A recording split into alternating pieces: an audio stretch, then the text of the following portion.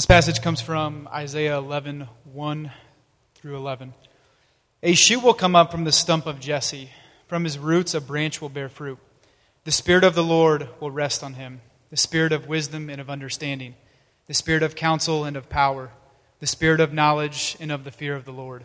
And he will delight in the fear of the Lord. He will not judge by what he sees with his eyes, or decide by what he hears with his ears, but with righteousness he will judge the needy. With justice he will give decisions for the poor of the earth. He will strike the earth with the rod of his mouth. With the breath of his lips he will slay the wicked. Righteousness will be his belt, and faithfulness the sash around his waist. The wolf will live with the lamb. The leopard will lie down with the goat. The calf and the lion and the yearling together, and a little child will lead them. The cow will feed with the bear. Their young will lie down together, and the lion will eat straw like the ox. The infant will play near the hole of the cobra, and the young child put his hand into the viper's nest. They will neither harm nor destroy on all my holy mountain, for the earth will be full of the knowledge of the Lord, as the waters cover the sea. In that day the root of Jesse will stand as a banner for the peoples. The nations will rally to him, and his place of rest will be glorious. In that day the Lord will reach out his hand a second time to reclaim the remnant that is left of his people from Assyria, from Lower Egypt, from Upper Egypt, from Cush, from Elam, from Babylonia, from Hamath, and from the islands of the sea. The second passage this morning is from Psalm 72. Force the rulers of Tarshish and of the islands to pay taxes to him. Make the kings of Sheba and Seba bring gifts. Make other rulers bow down, and all nations serve him.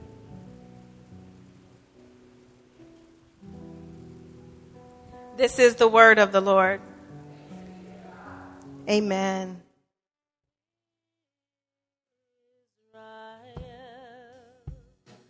Rejoice, rejoice,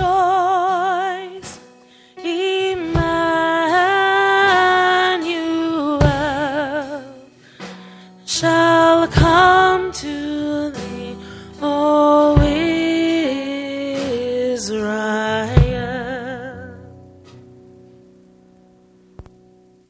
You can be seated.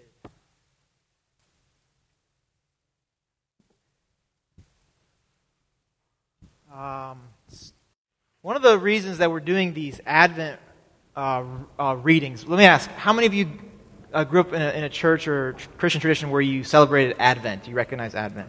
So maybe about a half of us. I did not.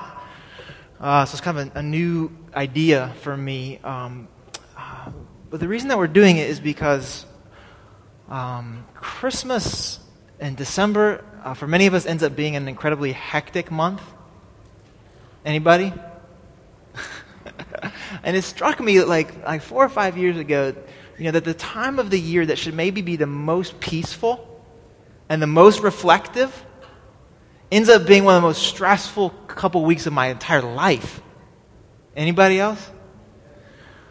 And so some of you are students and you got finals and papers, and other folks are starting to get stressed about family visiting, or you're buying lots of presents or whatever, right? Or you have way too many Christmas parties to go to.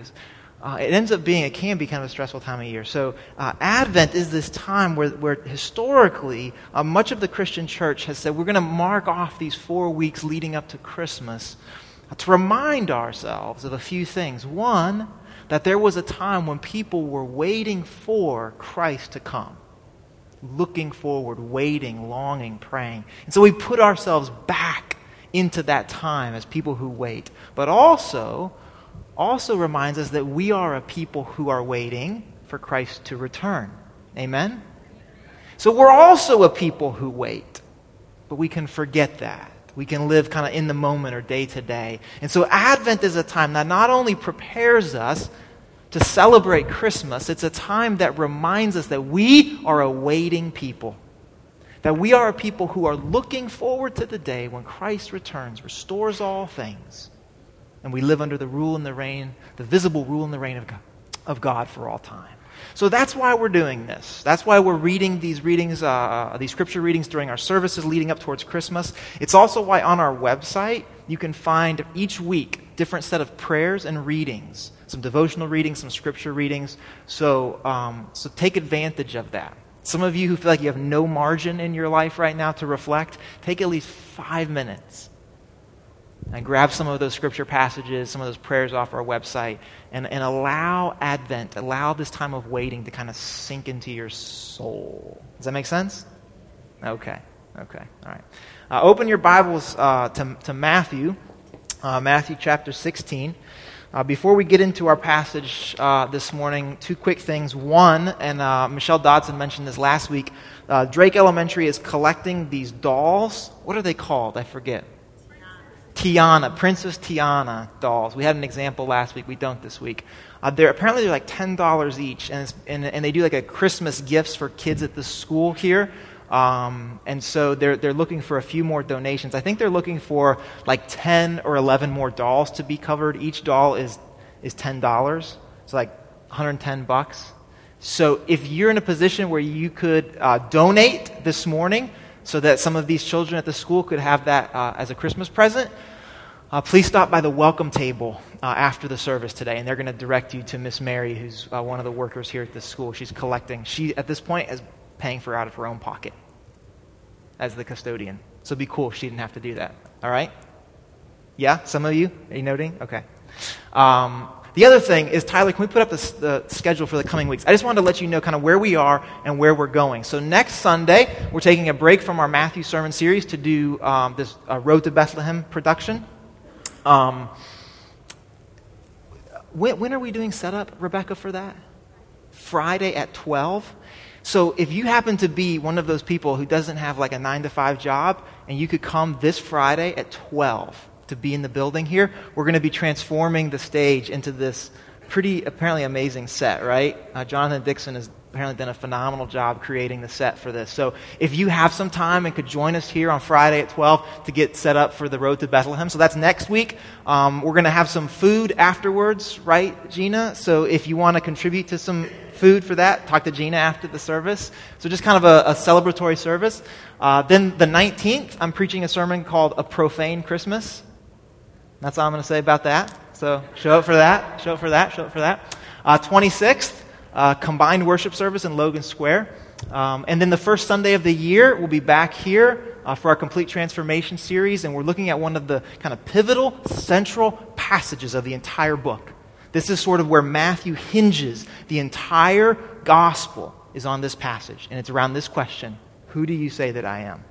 Okay, so please be here for that. Invite some folks to join you. On the 9th, it's our Vision Sunday. We do this as a church every year. We kind of recalibrate ourselves. We look at our mission together, the mission that we say every single week, and then we say, okay, now how are we going to implement that this year? So it's going to be kind of big picture sermon with some very practical things that we're all going to be kind of contributing to this year. So please be here for that, and please bring some people with you on that Sunday, to Vision Sunday. People who you know who don't know Jesus, people who aren't connected with the church, bring them with you on Vision Sunday, because they're not just going to get kind of the regular, this is what church is about. They're going to get some very practical, this is how we're going to be serving our neighborhood this week, this coming year. This is how we're going to be growing deeper together. Some very specific practical stuff. And then the next 3 weeks, the last 3 weeks in January, we're kind of back to our Matthew series, but we're going to lump together 3 massive themes. So first is Jesus and power, then it's Jesus and money, then it's Jesus and love.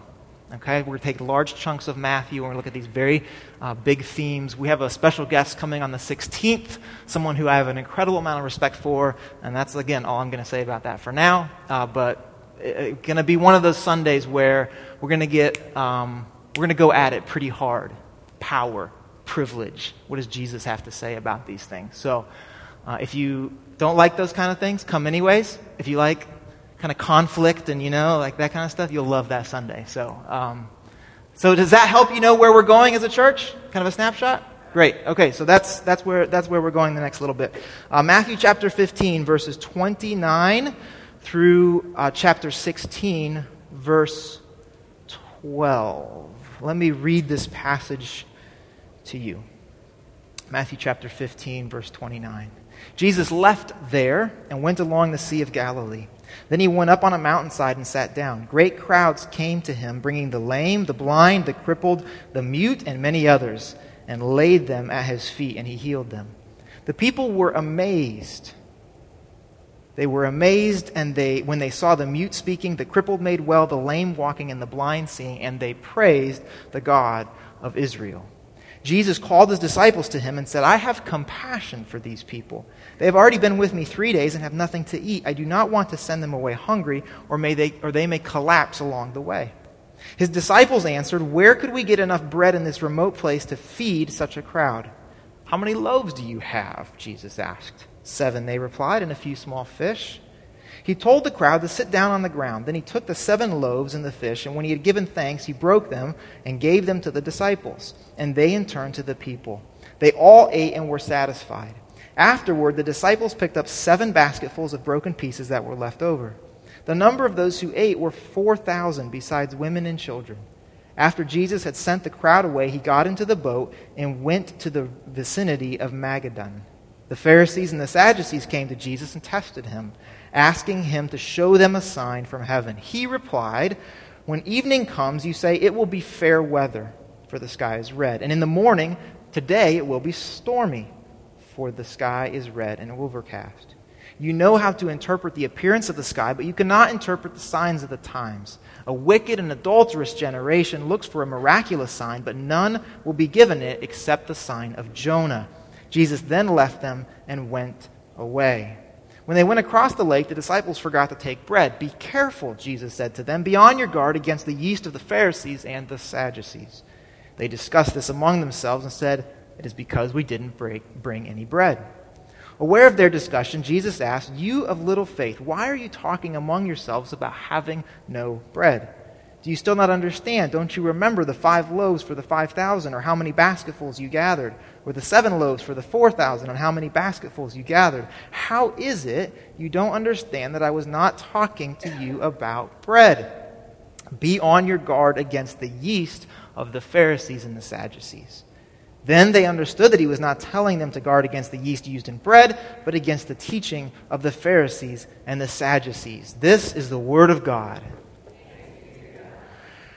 So let me do just a couple things this morning. I'm going to give you just a couple minutes of background on this passage, and then I'm going to give you just kind of 3 themes that I think emerge from this passage. And I'm going to keep it as simple as possible today, because again, Christmas coming, a lot on your mind, busy people, right? So simple, I'm going to keep it simple, simple, simple. In fact, every one of my 3 themes is just the exact same sentence, just repeated 3 times, okay? So I think you can remember it. All right. So some background here before we get to the first of these 3 themes. This is Jesus' last interaction in Galilee. Let's go ahead and put that slide up, Tyler. Most of Jesus' ministry up until this point, most of the interactions, the healings, the miracles, the teachings have all been in the region of Galilee, so kind of on the north, the northern end of Palestine, of the nation of Israel. So he's been around the Sea of Galilee. He's been in some of these different towns that you see up around the Sea of Galilee. And this is Jesus' last interaction now in Galilee, kind of on his home turf. Our next passage, Jesus is going to go just a little bit farther north, and then he's going to start slowly making his way south to Jerusalem, which doesn't show up on the map, but is right next to Bethlehem. The rest of the book of Matthew is Jesus making his way to Jerusalem. Jesus making his way to the cross. And we're going to start to see this repeatedly throughout the rest of the book of Matthew. Does this passage sound a little bit familiar to you guys?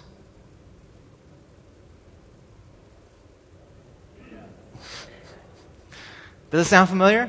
Yes. Jesus has fed people before, right? How many? 5,000. Also, Jesus has had a very similar interaction with the Sadducees and the Pharisees, right? Where he's been asked very similar questions. So why does Matthew include these 2 massive feedings right next to each other? He includes the 5,000, and then just a few paragraphs later, this feeding of the 4,000. Why, as the author of this, does he hold these 2 things together? Well, one, it happened. We've seen this throughout Matthew, that Matthew includes these details that really don't make a whole lot of sense, that kind of actually stand out as odd, unless they actually happened, right? So Jesus fed a lot of people. about 9,000 plus people, so Matthew includes that. But some scholars think that there's another reason that Jesus includes this, and I tend to think that they're right. Some scholars think that the first feeding, the feeding of the 5,000, was predominantly a Jewish crowd. Okay? And the feeding of the 4,000 was primarily a Gentile crowd. Why do they think that? Because the passages immediately preceding ours that Michelle Dodson preached about last week are Jesus teaching about unclean and clean and kind of subverting the entire sort of Jewish expectation of how one earns righteousness, right? And then this kind of cryptic interaction with a Gentile woman. You remember her? She has a daughter who's dying, right? And she reaches out to Jesus. So Matthew includes these two interactions, this kind of radical teaching and then this interaction with this Gentile woman right before the feeding of the 4,000. So some scholars say that it kind of all goes together. This is a group of Gentiles that Jesus is now interacting with. There's a couple other little pieces here. The word for baskets in this passage, the feeding of 4,000, is a more general word for basket, whereas the word for basket that Matthew uses in the feeding of the 5,000 is a very specifically Jewish word. Does that make sense? Right? So two different kinds of words. And in fact, at the end of our passage, when Jesus is in the boat, kind of going back and forth about yeast with the disciples, he uses both words. He says, if you think back, remember back to the feeding of the 5,000, he uses the word basket, this more Jewish word. And then, when he talks about the feeding of the 4,000 in that same passage, he uses this more general word. So again, scholars look at that and they say, it seems like in this account, Jesus is interacting with a group of Gentiles. And there's some clues in the passage that the actual geography, where they were along the Lake of Galilee, would have been more of a Gentile region. Is that way too much background information for you? Some of you like that kind of stuff, right? Yeah, I like that kind of stuff. And it's actually going to become, I think, relevant here in just a minute. So, okay, here's our first point. Jesus is the ultimate sign of God's salvation for everyone. Let's say that together. Jesus is the ultimate sign of God's salvation for everyone. Now, so you got to put the emphasis on the everyone, because like I said, my other 2 points are the exact same sentence. The emphasis is just in a different place, all right? So, again, you're going to walk out of here today remembering that sentence. Jesus is the ultimate sign of God's salvation for everyone. I think that it's likely in this feeding that there were both Jews and Gentiles present. I think although it was probably a predominantly Gentile group of folks in the 4,000, certainly the disciples were there. They were Jews. We know that Jesus' disciples included other folks besides just the 12 apostles, some women who followed them, and these tended to be Jewish folks as well. So I think in this moment, people who are observing this are both Jews and Gentiles. Why does that matter? Let's put the Isaiah passage up. I've said this before, that for the Jewish people in Jesus' day, there was this very strong expectation, this strong hope that one day a Messiah would come. This is in line with the passage that Josh read to us this morning for our Advent reading. There was this hope that one day God was going to liberate God's people from exile. And when that happened, Rome would be defeated, or whatever power happened to be in possession of the land at the time. Rome would be defeated, the temple would be cleansed, and the exiles would return. Those who'd been forced from the land would return. That was the very specific hope that the Jewish people had. When the Messiah of God comes, when God rescues his people, these things are going to happen. So look at this passage from Isaiah. This would have been one of the very well-known passages that people hung on to for hope. And think about this in terms of the future. People reading this and think, one day this will happen. The desert and the parched land will be made glad. The wilderness will rejoice and blossom. Like the crocus, it will burst into bloom. It will rejoice greatly and shout for joy. The glory of Lebanon will be given to it. The splendor of Carmel and Sharon. They will see the glory of the Lord, the splendor of our God. Strengthen the feeble hands. Steady the knees that give way. Say to those with fearful hearts, be strong. Do not fear. Your God will come. He will come with a vengeance, with divine retribution. He will come to save you. Now listen.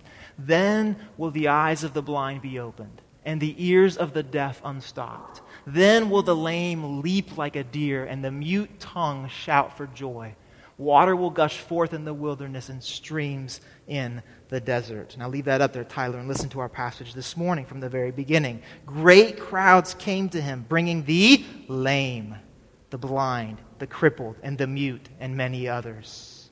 and laid them at his feet, and he healed them. Now that would be enough to bring this to mind, but then watch what Matthew does. He repeats it in verse 31. The people were amazed when they saw the mute speaking, the crippled made well, the lame walking, and the blind seeing, and they praised the God of Israel. You see this? So if you imagine yourself as a Jewish person on that day seeing these things happen, you understand that this would have come to mind. You understand that this great hope, this collective memory that one day God was going to act on behalf of God's people. God was going to rescue us from exile, and the evidence of that would be blind people could see, mute people could talk, lame people could walk, crippled people would be made well. It couldn't just be some schmo showing up saying, hey, it's me. I'm your Messiah. No, there was going to be evidence. People knew how to differentiate between false messiahs and real messiahs. There had been a lot of false messiahs already. Did you know that? There had been a lot of rebels who had shown up before Jesus saying, let's go, let's take on Rome. You know where they were? Dead. Crucified. They were dead. So there had to be evidence, there had to be signs that this was God's Messiah, this was God's rescuer, liberator. These things would happen. And now Matthew says, he makes it clear, he repeats it, these things are happening.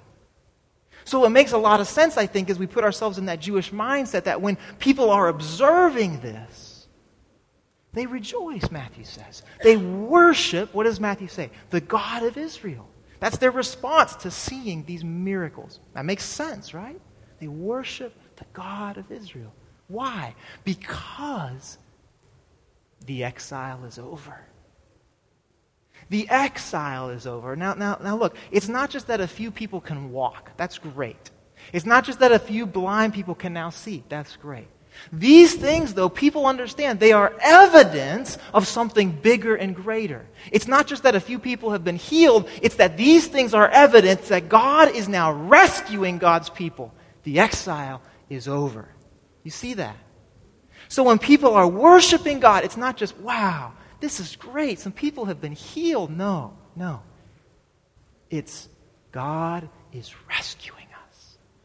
So what does that mean? Oh, Rome's probably going to be defeated. The temple's going to be cleansed. The exiles are going to return home. That would have been the natural instinct in that moment. God is rescuing us from exile. And so, of course, they praise the God of Israel because the exile in their mind is over. For the average Jewish person that day, the fundamental problem with the world was out there. The fundamental problem with the world was out there. And once that was addressed, once Rome was defeated, once the exiles were returned home, then things would be as they should be. For the average person, for the average Jewish person, the fundamental problem was out there. God needed to act out there, needed to defeat our enemies, needed to return the exiles home. The fundamental problem was out there. But I think there were a lot of Gentiles in the crowd that day as well. I think probably mostly Gentiles in the crowd that day. Who are the Gentiles? These are folks who live around the Jews, right? We're in Galilee. We're around the Sea of Galilee. So these are folks who know the Jewish tradition, the Jewish religion. These are people, frankly, who are used to being on the outside. Now, you could convert to Judaism, but it wasn't particularly easy. And it wasn't done all that often. And if you weren't a Jew, then you were not able to worship God in the temple. You are not able to participate in the worship of God in the way that the Jewish people could. You understand that? So the Gentile folks, remember where they are. They're around the Sea of Galilee. They understand the Jewish tradition. There's probably a synagogue down the road. They've seen Jewish people go into worship. They are used to being on the outside. They're outsiders, right? And they respond to this with joy as well. They respond in worship. Why? Our passage tells us that Jesus is compassionate.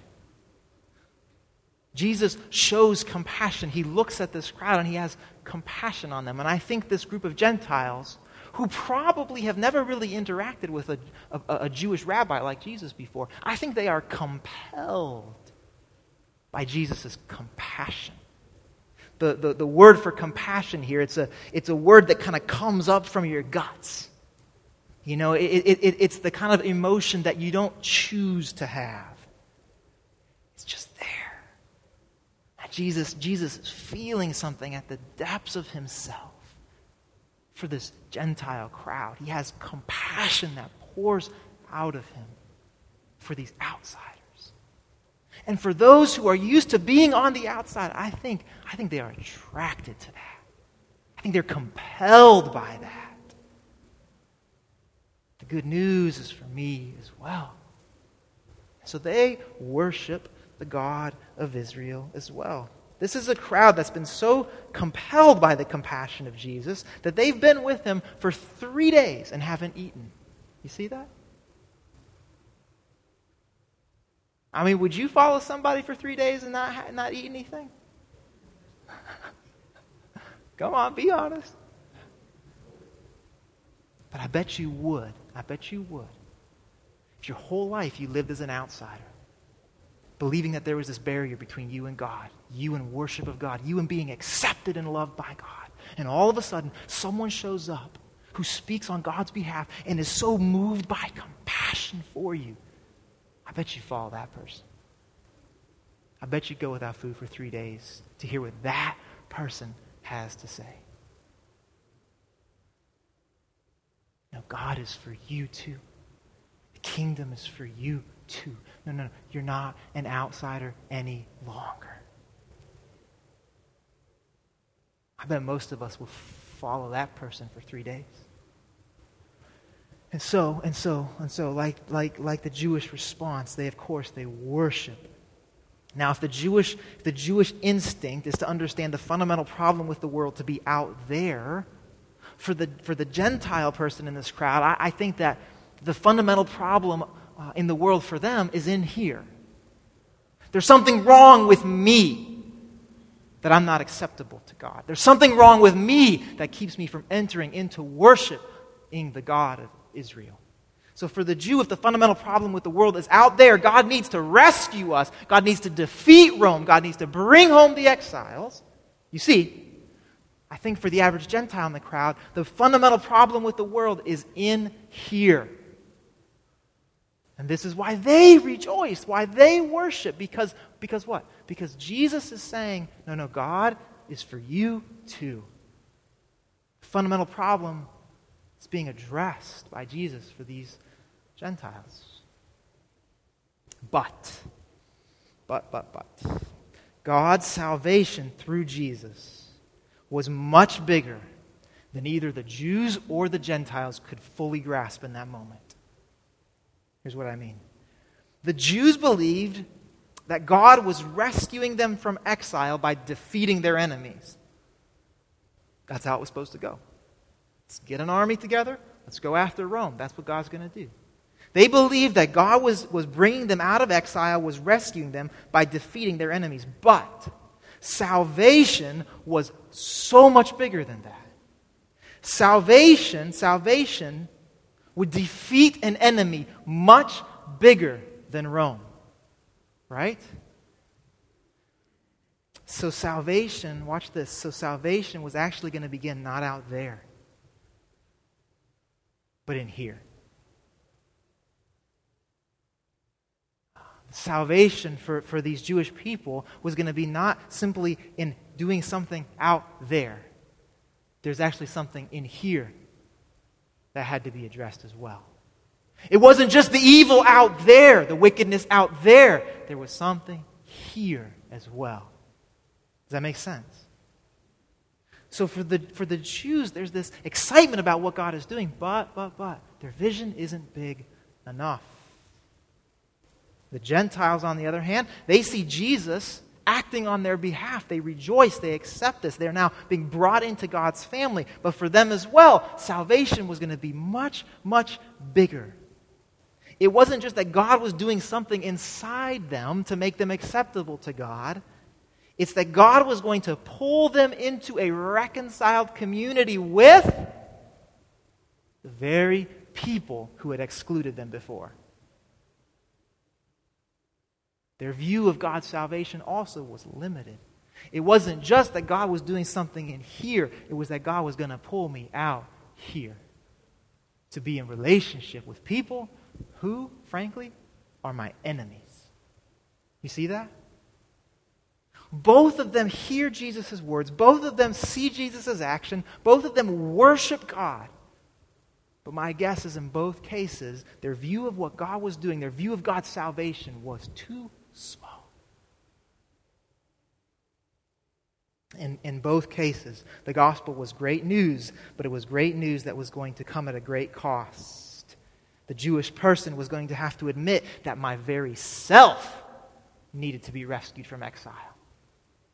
And the Gentile was going to would have to allow the gospel to change the very way they saw the world, bringing them into loving relationship with their enemies. Is this making sense? I can't read you all today. Is this making sense? Okay. So you see how they receive this news, these miracles with joy. They worship, but their instinct is probably a little limited at this point. Yep, we're there? Okay. So Jesus is the ultimate sign of God's salvation for everyone, and that includes our enemies, and that includes ourselves. God's salvation includes our enemies. God's salvation includes ourselves. So there is this question then for us, which is, how much of the gospel have you and I accepted? If we look back in hindsight and we say, well, the Gentiles got it this much, and the Jews, they got it this much, how much have we gotten the gospel? How big is the gospel for you? How much of the gospel have you accepted? Is that a fair question? Some of us are really good at pointing out the other people who need rescue, the other people who need salvation. Now, if God would just get a hold of that person, if God would just transform that person, and we forget that every single day we wake up desperately in need of the grace of God to save ourselves. Some of us, we were saved, quote unquote, kind of a long time ago, right? And now we've gotten really good at kind of pointing out the other people who need to be saved. And we forget that every single morning we wake up just as dependent on the grace of God to transform our lives. How big is the gospel for you? How big is the gospel? How much of the gospel have you said yes to? Some of us are very grateful for our personal salvation. Some of us are very cognizant of the fact that God has welcomed me, has brought me in, that I'm no longer an outsider. But has the gospel so transformed you that you are learning to love your enemies?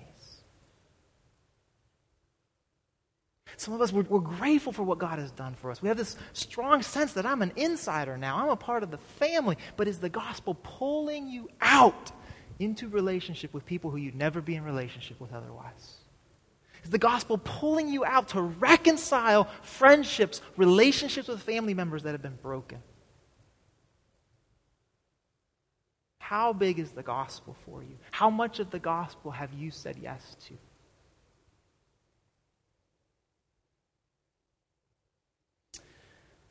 Because Jesus is the ultimate sign of God's salvation for everyone, we are compelled every day to thank God for saving us. And we are compelled to demonstrate God's salvation to the world, including those we would rather avoid. This is what the Gentiles were going to find. But there were some who couldn't receive Jesus' miracles as good news. Gentiles and the Jews in the crowd that day, I think, probably both had this instinct to rejoice, to worship God. But we find, as the passage goes along, that there's some people who did not have that same instinct. And that brings us to our next point. I know you're on the edge of your seats. Say it with me. Jesus is the ultimate sign of God's salvation for everyone. Is it getting in your head? Is it getting in your head yet? So the last one, we focused on the word everyone. This time we focus on the word Jesus is the ultimate sign of God's salvation for everyone. We bump into now in our story the Pharisees and the Sadducees. And if this were a film, if this was a play, this is where the music would be like, dun, dun, dun, dun. Dun, dun, dun, dun. The Pharisees and the Sadducees. Actually, Jesus hasn't interacted with the Sadducees yet. This is his first interaction with the Sadducees, which makes sense because the Sadducees, this religious sect, they were centered in Jerusalem. Jesus hasn't really spent any time in Jerusalem yet. He's going to. He's going to interact with them at his trial before his crucifixion.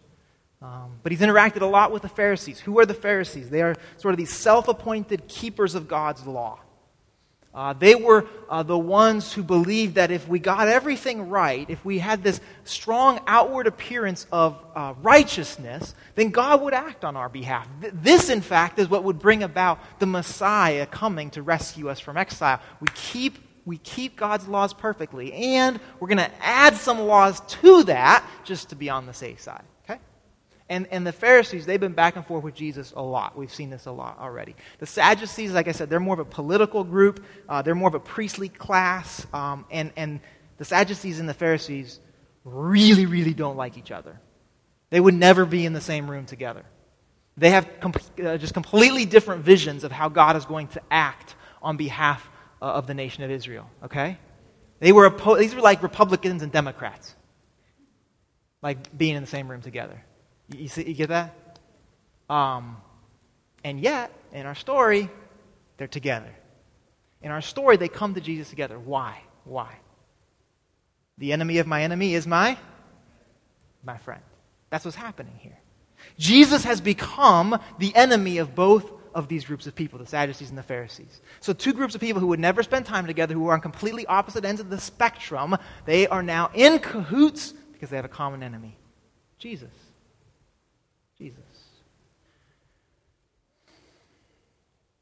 They come to Jesus and they demand a sign. And this isn't the first time they've done this. Back in chapter 12, the Pharisees come to Jesus and they say, "Teacher, we want to see a sign from you." Now the Pharisees especially, they have watched Jesus they've watched Jesus liberate spiritually oppressed people. They've watched him heal people. They've watched him proclaim the gospel of the kingdom. So what's their beef? What's the problem with this? You would think maybe that they would be accepting this as good news. But they've also watched Jesus eat with sinners. Kind of defile this righteous way of approaching God. They've watched Jesus heal on the Sabbath, breaking these rules. They've watched Jesus basically undercut their entire system of gaining God's favor through outward acts of righteousness. Jesus is undermining their entire way of being good, their entire way of gaining God's favor, their entire religious system. Jesus is undermining it. So they are opposed to him. And I think we could say it this way. It's not just Jesus' teaching that has become a threat, but Jesus himself has become a threat that must be defeated. This is why the Pharisees have already been plotting, we've seen, to kill Jesus. Not just a few random ideas. It's not just a few random acts of kindness that Jesus has done. Jesus himself has become a threat. And so I think they realize that Jesus must either be completely rejected or accepted.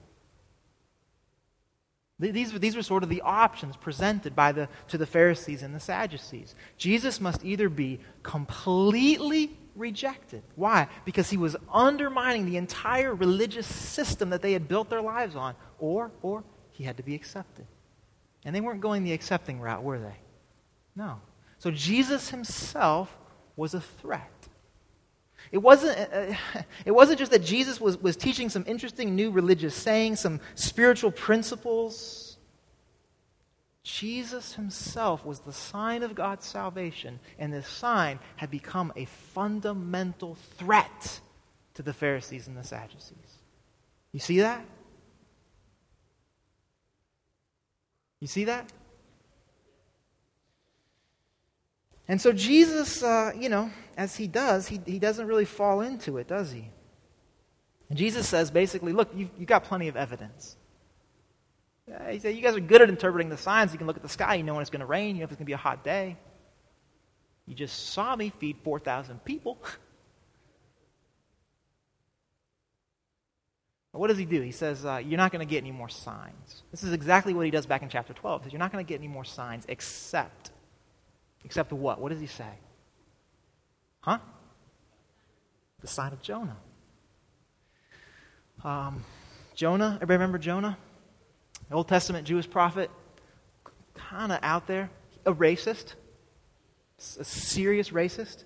So that when God comes to Jonah and says, I'm going to send you to the Ninevites, to a non-Jewish group of people, because of his racism, Jonah says, not happening. I'm not going to go there. I'm not going to talk to those people. I'm certainly not going to bring good news to them that you love them. Not going to happen. And so Jonah tries to flee, gets swallowed by a fish for a few days, and then decides, I'm going to go to Nineveh. Right? Remember the story. Now back in in chapter 12, Jesus elaborates a little bit, and he says, he kind of explains a little bit what the sign of Jonah is. He says this back in chapter 12: a wicked and adulterous generation demands a sign. Sounds like our passage this morning. But none will be given it except the sign of the prophet Jonah. Here's the explanation. For as Jonah was 3 days and 3 nights in the belly of a huge fish, so the Son of Man will be 3 days and 3 nights in the heart of the earth. What's he talking about? His death, right? Now, people maybe don't totally get it yet, but Jesus is saying, look, the only sign that you Pharisees and Sadducees are going to get is when I die, when I'm buried, and then 3 days later when I'm resurrected. The sign of Jonah. Here's the thing. Even that is not going to be enough. Even that sign, even the very death, burial, and resurrection of Jesus is not going to be enough. Tyler, let's put up the 1 Corinthians passage. The Apostle Paul kind of reflecting back over the life of Jesus, talking about fundamentally kind of what Christianity is about, the gospel. He puts it this way. Jews demand signs. Sound familiar? Demand signs? Right? Greeks look for wisdom, but we preach Christ crucified. Oh, a sign. Everybody would get that, right? Christ crucified, a stumbling block to Jews and foolishness to Gentiles. But to those whom God has called, both Jews and Greeks, Christ the power of God and the wisdom of God. So here's what Jesus is not doing. Jesus is not saying, all right, I've saved one last awesome trick for you guys. I know you missed the miracles. I know you didn't get the teaching of the kingdom of heaven. I know that kind of went over your head. I know when I, am liberating spiritually oppressed people, casting out demons, you're missing it. But I got an awesome one for you. Check it out. I'm going to die 3 days in the ground, then I'll be resurrected. You're going to totally get it after that. Clearly, that's not what Jesus is doing, right? Why? Because Paul says, Christ crucified, buried, resurrected, it's a stumbling block to many people. It's actually not helpful. So Jesus is not saying, I got one last great sign that's going to convince you that I'm actually the very salvation of God. It's not what he's doing. Think about Jonah for a minute. Jonah, he gets swallowed by a fish before he ever gets to Nineveh, right? So it's not like all the Ninevites were like hanging out around the sea and saw Jonah get swallowed and then spit up 3 days later, right? Nobody saw it. It wasn't a helpful sign. It didn't convince anybody. Even if Jonah would have walked into Nineveh and said, you never would have guessed what happened to me on the way here, who's going to believe that? Nobody, right? So understand that what Jesus is saying here when he says a sign of Jonah, he's not saying, I've got one little bit of evidence that's going to convince you that I am the salvation of God. Because that's not what happened to Jonah either. What happened to Jonah? Why did Jonah get swallowed by a fish? To show how powerful God was? No. To convince Jonah that he had to do what God told him? No. Why did Jonah get swallowed by a fish? So that the mission of God would advance. That's it. God's mission included people who Jonah said, no, they're outsiders. God said, no, I love them as well. They need to repent and turn to me as well. So Jonah, you're going to go. If I have to use a fish to get you there, you're going to go. Why does Jonah get swallowed by a fish? So that the mission of God can advance. Yes?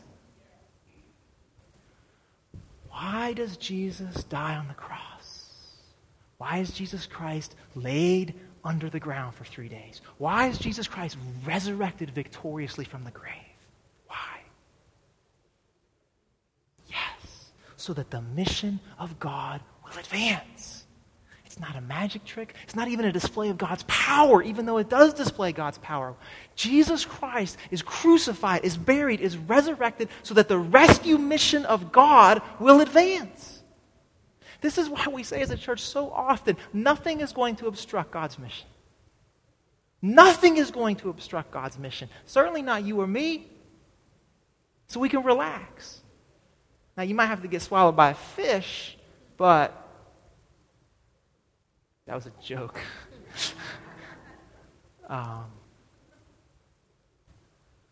Jonah swallowed by a fish so that the mission of God can advance, so that a people who've been far away from God can be welcomed into relationship with God. Jesus Christ is crucified, buried, and resurrected so that the mission of God, the rescue mission of God, liberating you and I from sin, death, and evil can be accomplished. Amen. This is the sign of Jonah. This is the sign of Jonah. And Paul says, Pharisees and Sadducees, you're still not going to get it. Why? Because Jesus himself is a threat to their entire way of having structured their world. These are religiously powerful people. These are politically powerful people. And they understand that saying yes to Jesus means releasing all of that power. It means saying, we got it wrong. What was up is actually down. This sucker is upside down. And they were not about to release their control and their power. And they understood that Jesus was a threat to that. So even his very death and resurrection would not convince all of them. Does that make sense?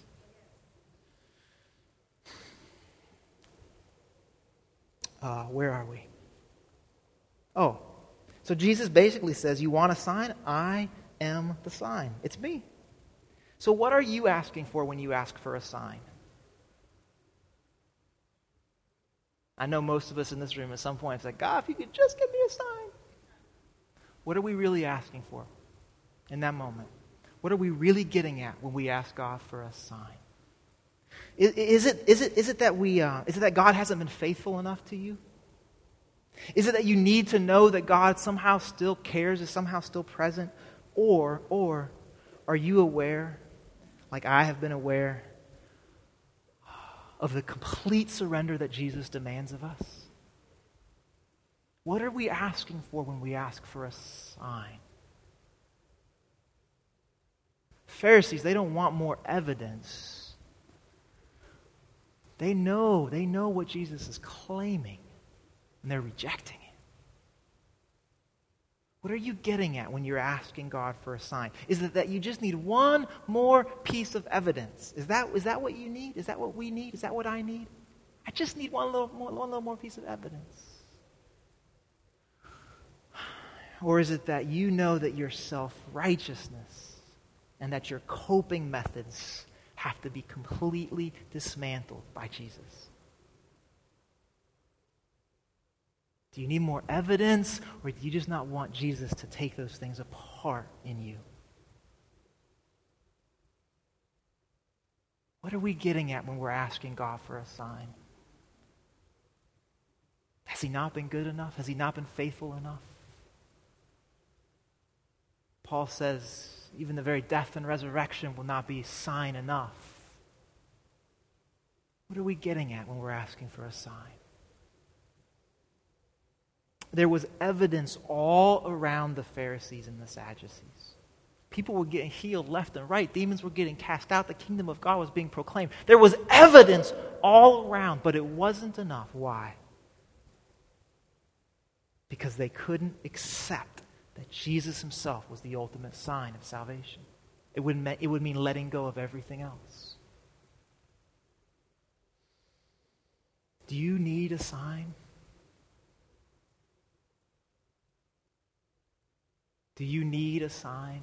Do you need a sign of God's presence? Do you need to know that God is here, is present with you?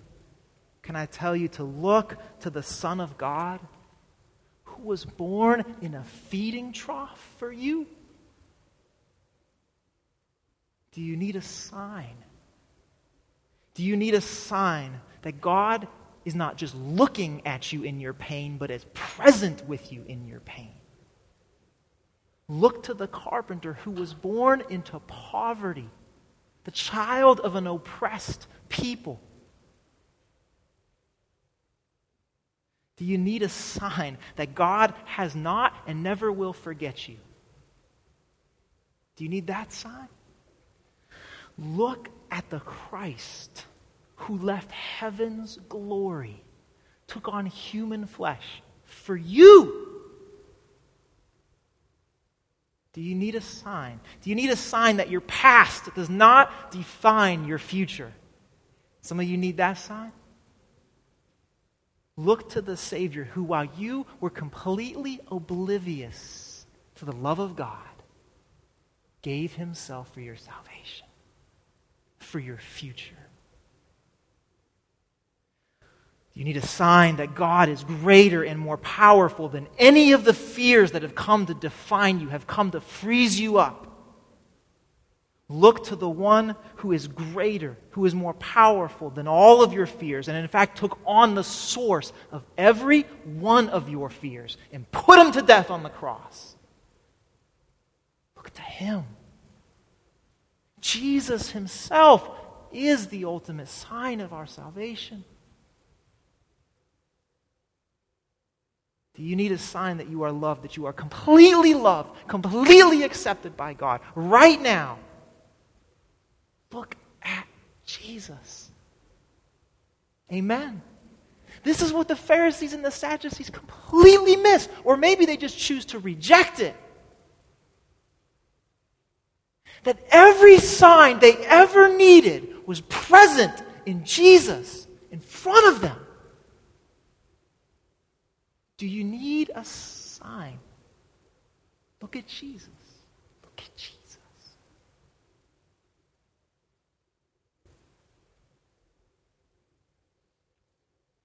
Third point. Say it with me. Jesus is the ultimate sign of God's salvation for everyone. Do you have this memorized yet? I'm going to test you at the end. I find this fascinating interaction towards the end of our passage today where Jesus is in the boat with the disciples. And we're told, Matthew includes this detail at the beginning, that the disciples forgot the bread. I think this is the leftover bread, right? Because Matthew includes the details of how many baskets were left over. 7. Lots of bread. These were big baskets. The word for basket is the same word that we find later in Acts where Apostle Paul is lowered over a city wall in a basket, okay? It's a lot of bread. And Matthew says, and they forgot it. Okay? Seems like a throwaway detail. The disciples forget the bread. Jesus then warns them against the yeast of the Pharisees and the Sadducees. The disciples, in all of their glorious wisdom, I so love the disciples. They think they're in trouble. Jesus says, be careful about the yeast of the Pharisees and the Sadducees. Be on your guard against it. And the disciples here, busted because he forgot the bread. Jesus clarifies that it's not about the bread. Actually, it's about the Pharisees and the Sadducees. It's a kind of cryptic conversation, right? It's like, it just seems like someone just needs to help these guys communicate a little bit better or something. Some very significant things actually happening here. The disciples' reaction to Jesus' initial warning, be on your guard, I think gives us an indication that they're still missing the essence of what Jesus is about. They're missing the essence of Jesus' mission, but they're also misunderstanding how they're to respond and participate in that mission. Here's what I mean. Jesus has promised the disciples that God's going to provide. Remember the Sermon on the Mount? Jesus says, don't worry about anything. You remember that? Sermon on the Mount? It says, if God cares for the birds of the field, if God's looking out for the lilies, providing for them, you certainly do not need to be concerned. I'm going to provide. You remember that? And then, just to make sure they get it, Jesus feeds 5,000 people. And then 4,000 people. So, it's not about the bread. God's going to take care of you, Jesus has said repeatedly. He's demonstrated. He's told them. And yet the disciples, they're like, forgot the bread. What are we going to do now? Like, Jesus has only so many miracles he can perform, right?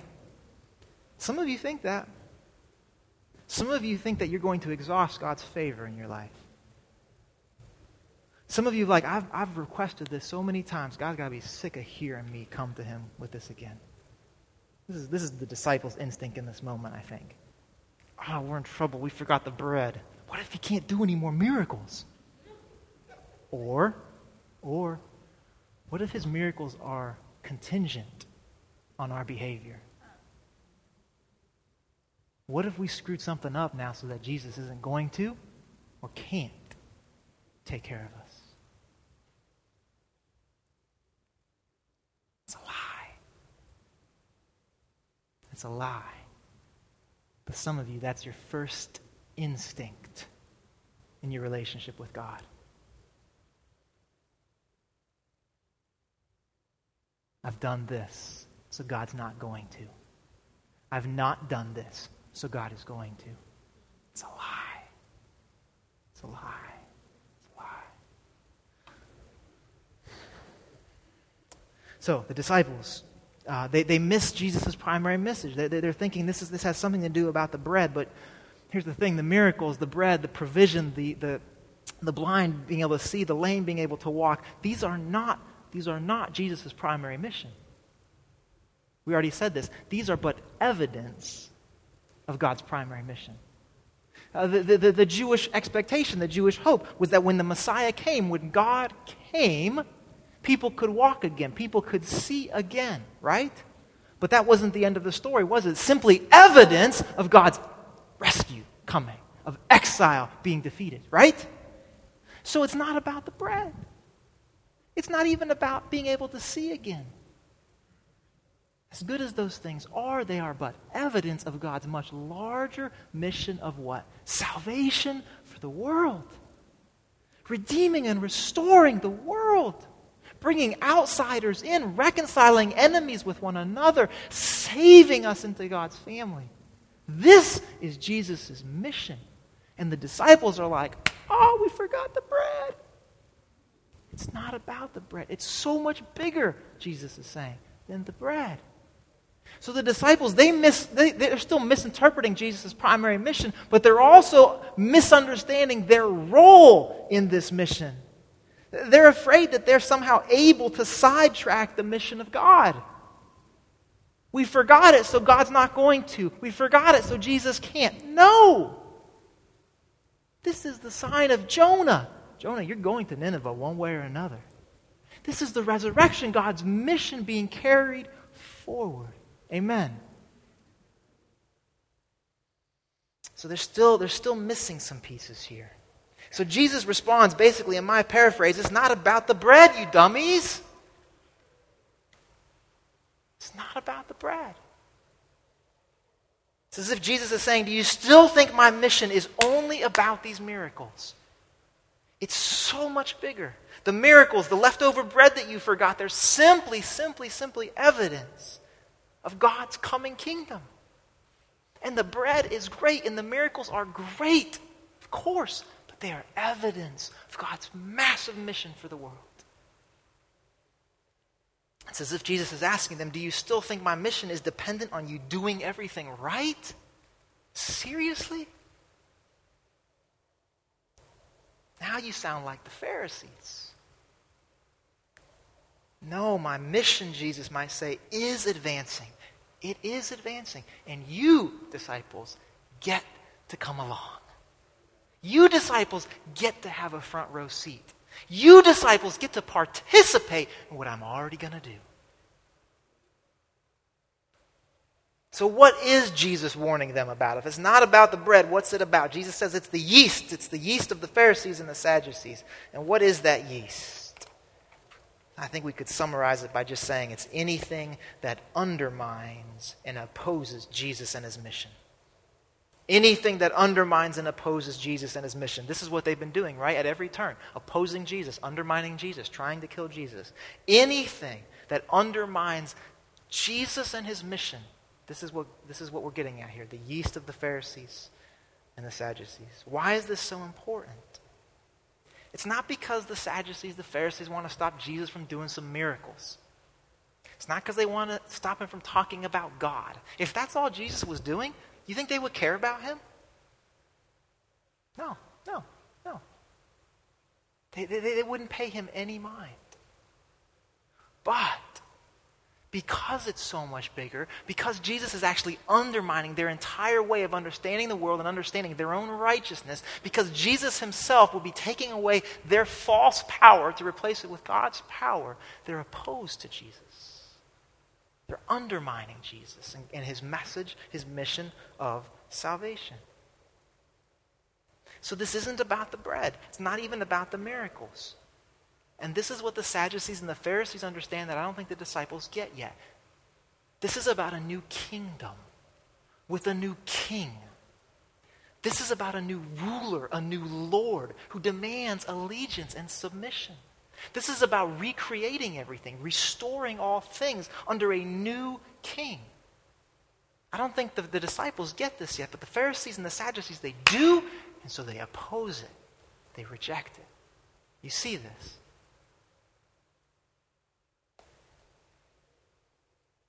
So if the disciples are undermined by the Pharisees' yeast, think about what's at stake. Their very salvation. You see that? If the yeast of the Pharisees and the Sadducees permeates the disciples, what's at stake? Their very salvation. Why? Because they're opposed to Jesus. They're opposed to Jesus' mission of salvation. So if the yeast of the Pharisees and the Sadducees permeates the disciples, it's their very salvation at stake. It's their participation in God's mission that's at stake. You see why Jesus says you've got to be on your guard. You've got to take this seriously. You've got to watch out. This is serious. This is serious. So we don't have, I don't think, any Sadducees running around today, right? Have you seen one? I don't know what you'd look for. Or Pharisees, for that matter. So what's the yeast that we ought to be aware of? Right? Well, if Jesus were talking to us today, he said, look, you need to watch out for this yeast because it will actually undermine your salvation. It will actually remove you from participating in the very mission of God. What would Jesus say to us today? Let me suggest a few different things. The benign churchy yeast. Anybody? Churchy yeast that actually inoculates our soul to the gospel of Jesus. Anybody? Churchy yeast? You know what I'm talking about? If you don't, be glad. How about the nice religious teacher yeast? Right? That respects some of what Jesus says but doesn't actually require allegiance to a new king. Anybody had that conversation with somebody? Jesus, you got some good things to say. Yeast. How about the American dream yeast that places status, accomplishments, and affluence before worshiping a homeless Savior?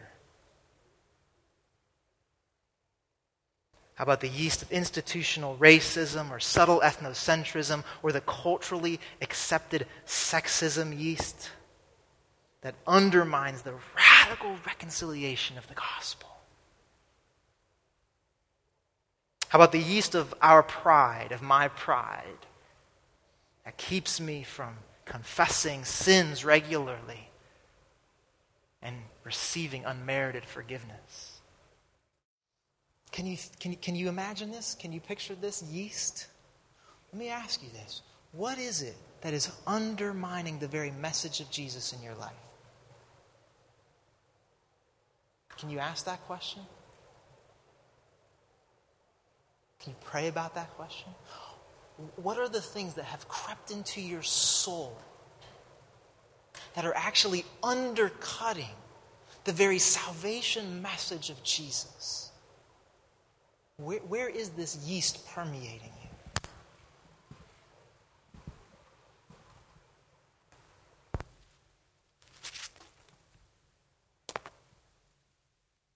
I was like, is that on? Yeah, is that okay? That's like a NASCAR pit stop, change the wheels thing. That was impressive, Mitch. Nice job. I don't know what the record is, but that was quick. Nice job. Where is yeast present in your life? What is permeating your soul? What is stealing your love of Christ? What is stealing your passion for the very mission of God? What are you placing before your complete allegiance to this new king? Where is this yeast present in your life?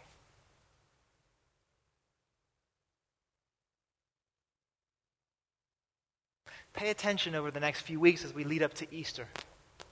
A time, like I said before, that can be anxious for some of us. Pay attention when the anxiety starts to surface. Where's that coming from? Where's there this yeast present in my life that I'm not able to fully rest in the acceptance of Christ? That I can't participate in God's mission, even in the busyness. Can you do that? Candace can do it. Anybody else? Yes. Thank you, Darius.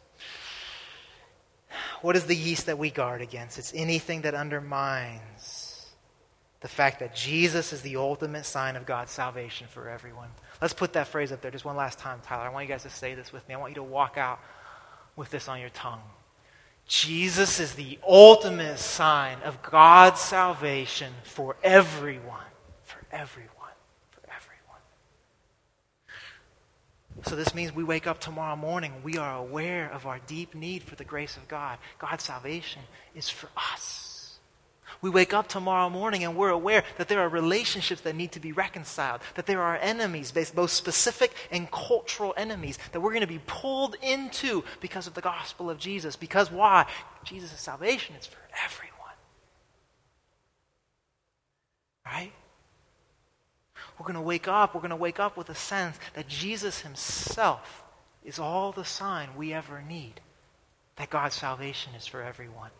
We don't need more evidence. We don't need little more arguments. We don't need open your Bible and put your finger at the exact right place or whatever sign you think will be so helpful. Jesus himself, as he advances the mission of God, is all the sign of God's salvation that we will ever get and ever need.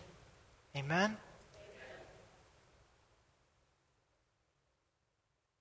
And we'll be aware that it's actually salvation of God's world, of God's creation, that is at stake. That Jesus' mission, it's not just some bread. It's not just to make us happy. It's not just to match us up with the perfect spouse one day. It's so much bigger than that. And like the disciples, maybe we're not going to miss that. Maybe we're not going to sit in the boat and go, oh, I got it wrong, so Jesus can't, or so I don't get to be a part of this anymore. No, maybe we'll understand that the mission of God is advancing. This is the sign of Jonah, Jesus Christ, dead, buried, resurrected. The mission of God is advancing, and you and I, we have been invited to participate with that. Is that good news to you? Whatever is on your mind right now, whatever happened to you last week, whatever you did to somebody last week, you are still invited to participate in the mission of God. Is that good news? Yes.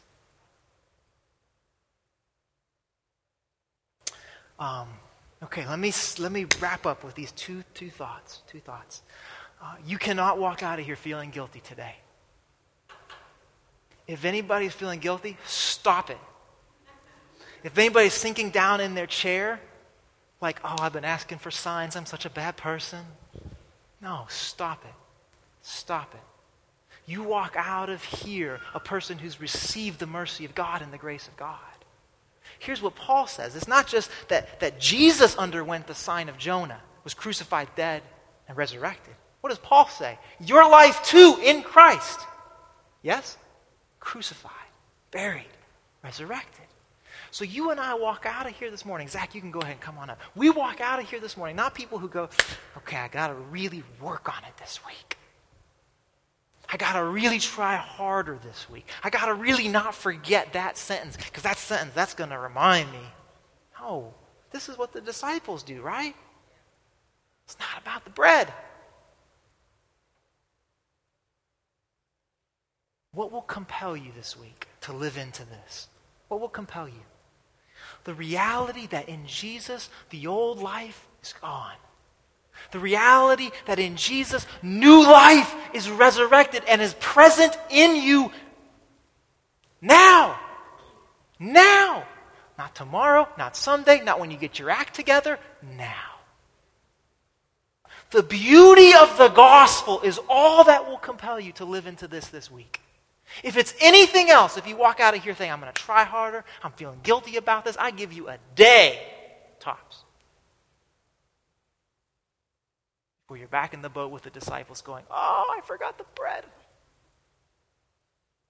What will compel us to live into this is not trying harder, is not doing better next time, is not remembering the right things.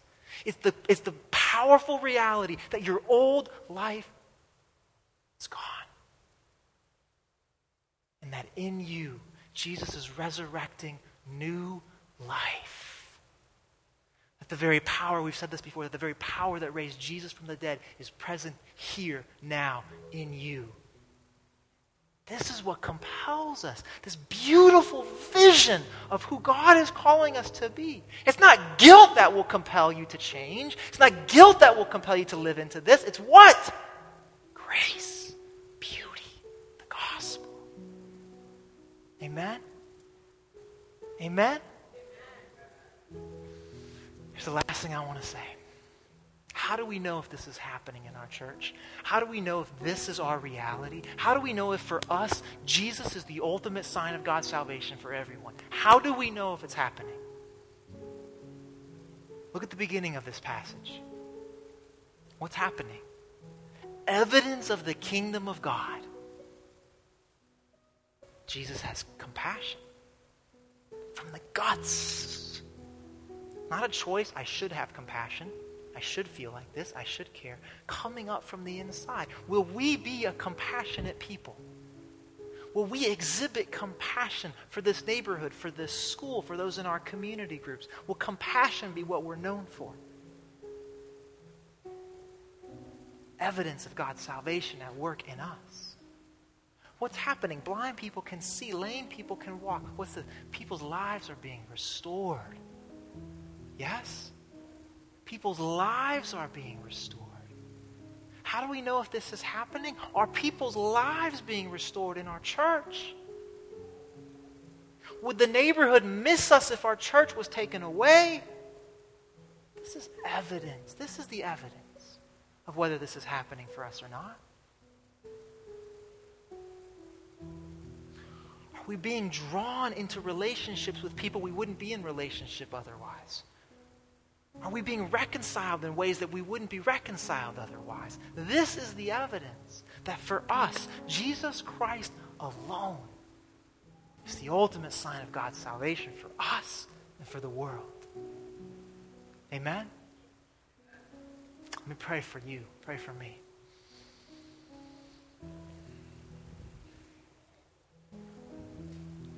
Lord Jesus, we...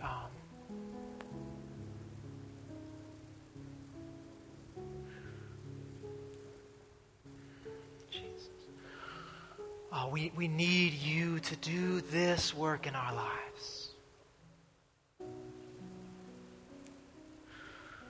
We need you to be the only sign that matters in our lives. We need you to be the only thing, Lord Jesus, that we look to for our salvation. And so in this moment, church, just take a minute, please. Take a minute and reflect. Take a minute and reflect. Holy Spirit, convict our hearts now. Church, reflect for a moment. Where is the yeast present?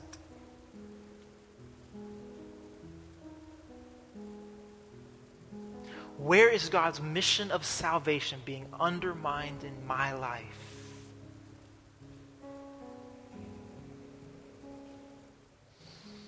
Can you be honest, church, and ask that and look at that? Holy Spirit, open up the eyes of our hearts.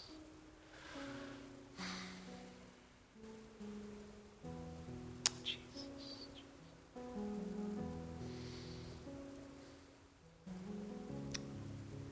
What has come between you and your first love? What has undermined the potency and the power of the gospel in your life? What is stealing away your secure identity in Jesus Christ?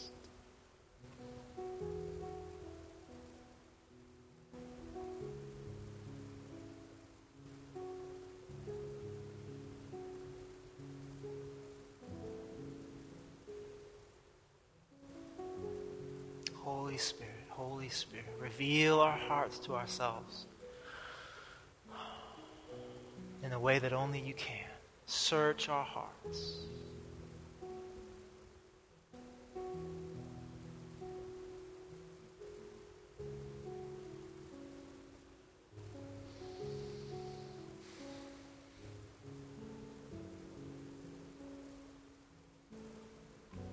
We don't end there. We never end there. We never end there. God, we bring these things to you now. God, we drag these things up. We don't want to admit that they're present. We don't want to acknowledge them. We don't want to look at sin in our lives that we've had to look at over and over again. But we do it now, God. We bring it before you now. We place it before you now. We know that you're not surprised. We know that there's not anything here. There's not any yeast here that you are not aware of already. And so, Jesus, we bring these things now that you've brought to mind. We bring them before you. And we ask, would you take them from us now?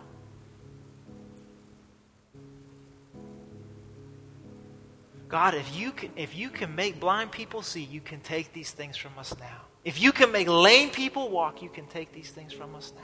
If you can make crippled people whole, you can take these things from us now.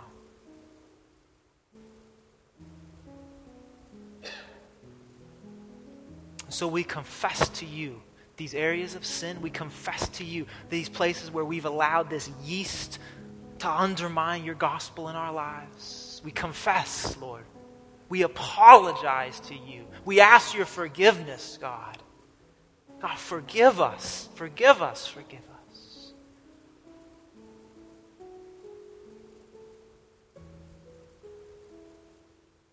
We claim as true the scriptures that over and over again in so many different ways tell us that as soon as we confess our sins, you are faithful to forgive us.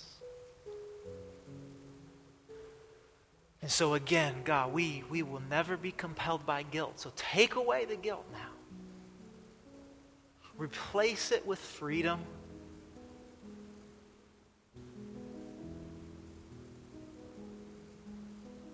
Replace it with freedom. Replace it with freedom. We have been set free for freedom's sake in Jesus. I pray for my sisters and brothers this morning who have had things brought to mind that are not going away, that they have struggled with for days, for months, for years. Jesus, I pray that you would give them the courage to bring these things to those who can support them. Holy Spirit, now compel women and men today and this week to bring these things to trusted family members, to people in their community group, to a trusted friend who they can confess these things to, who they can invite somebody into walking alongside them, where they realize the very gospel is being undercut in my life in these areas. I need you to walk beside me here. I need you to hold me accountable here. I need you to speak the gospel and grace into my life here. Undoubtedly, there are some in our church, Lord, who need to take that step this week, and I pray that you would give them the courage to do it. To do it. But now we simply receive your forgiveness, Lord God. We simply receive your forgiveness, and we ask that you would be conforming us more and more into people who can live into the reality that you, Jesus Christ, are the ultimate sign of salvation for us, for our church, and for the world. In the name of Jesus we pray. Amen.